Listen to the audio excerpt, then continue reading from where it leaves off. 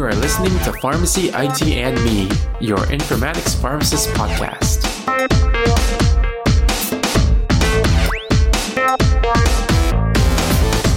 Hey everyone, this is Tony Dow, and welcome to another episode of Pharmacy, IT, and Me. As with every episode, we start off this one saying that the intended audience for this episode are newcomers to pharmacy informatics. Today's episode is going to be a little more, I wouldn't say technical, but I think I would call it very specific. We'll be talking about interoperability, but specifically we're going to be talking about syntactic interoperability. Because it's going to be going into a specific topic, I'll try to keep it short and let this topic sink in after you listen to this.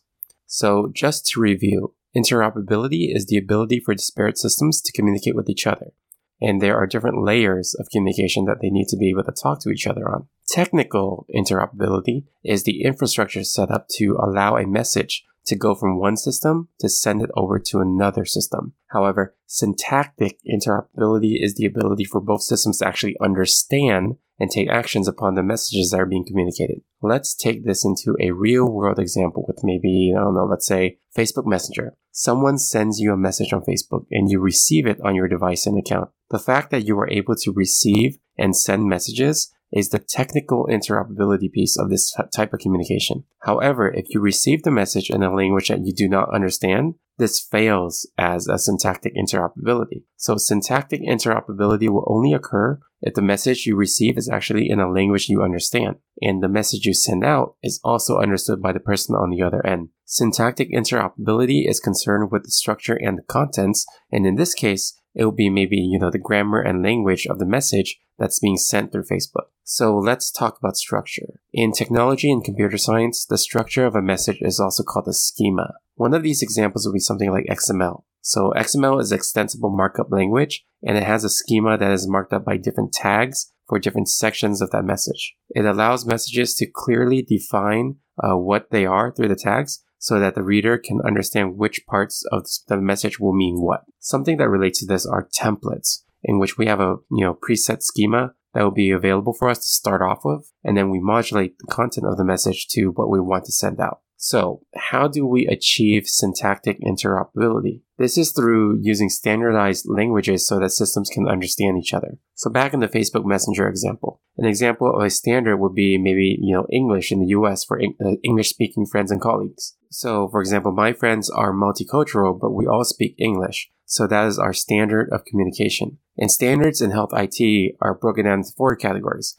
2 of them are actually the ones directly affecting syntactic interoperability. So the 2 that affect it are the structure/content and the services categories. Basically, structure/content concerns itself with the actual creation and construction of the message, and services concerns itself with how we package up that message into something that we can send. It gets way more technical if we speak into the specific messages, and maybe I'll delve into them, maybe in the future. But just to name a few, HL7 is a standardized language typically delimited by pipes and used for communicating between machines and software. DICOM is a standard that's used for imaging, like X-rays, MRIs, and others.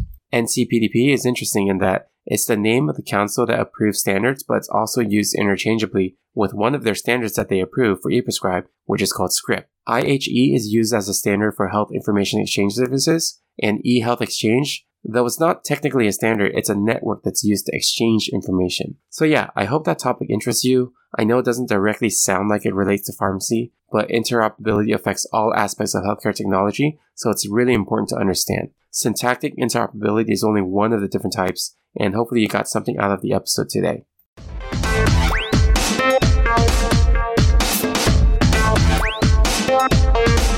Alright, if you like our show, please share with your friends, or you can help us out by writing a review on Apple Podcasts or any of your other favorite podcasting services. You can also check us out on social media, on Facebook, Twitter, Instagram, or LinkedIn, and you can also reach out to me at tony@pharmacyitme.com. If you want to network, you can check out the Pharmacist Slack group at pharmacistconnect.com, which is PHARMACISTSCONNECT.com. There's different topic channels, including informatics, and I've met some great colleagues on there, and I look forward to connecting with you as well. Thank you again for listening, and I'll see you on the next episode of Pharmacy, IT, and Me. And remember, technology is a tool, patient care is the goal.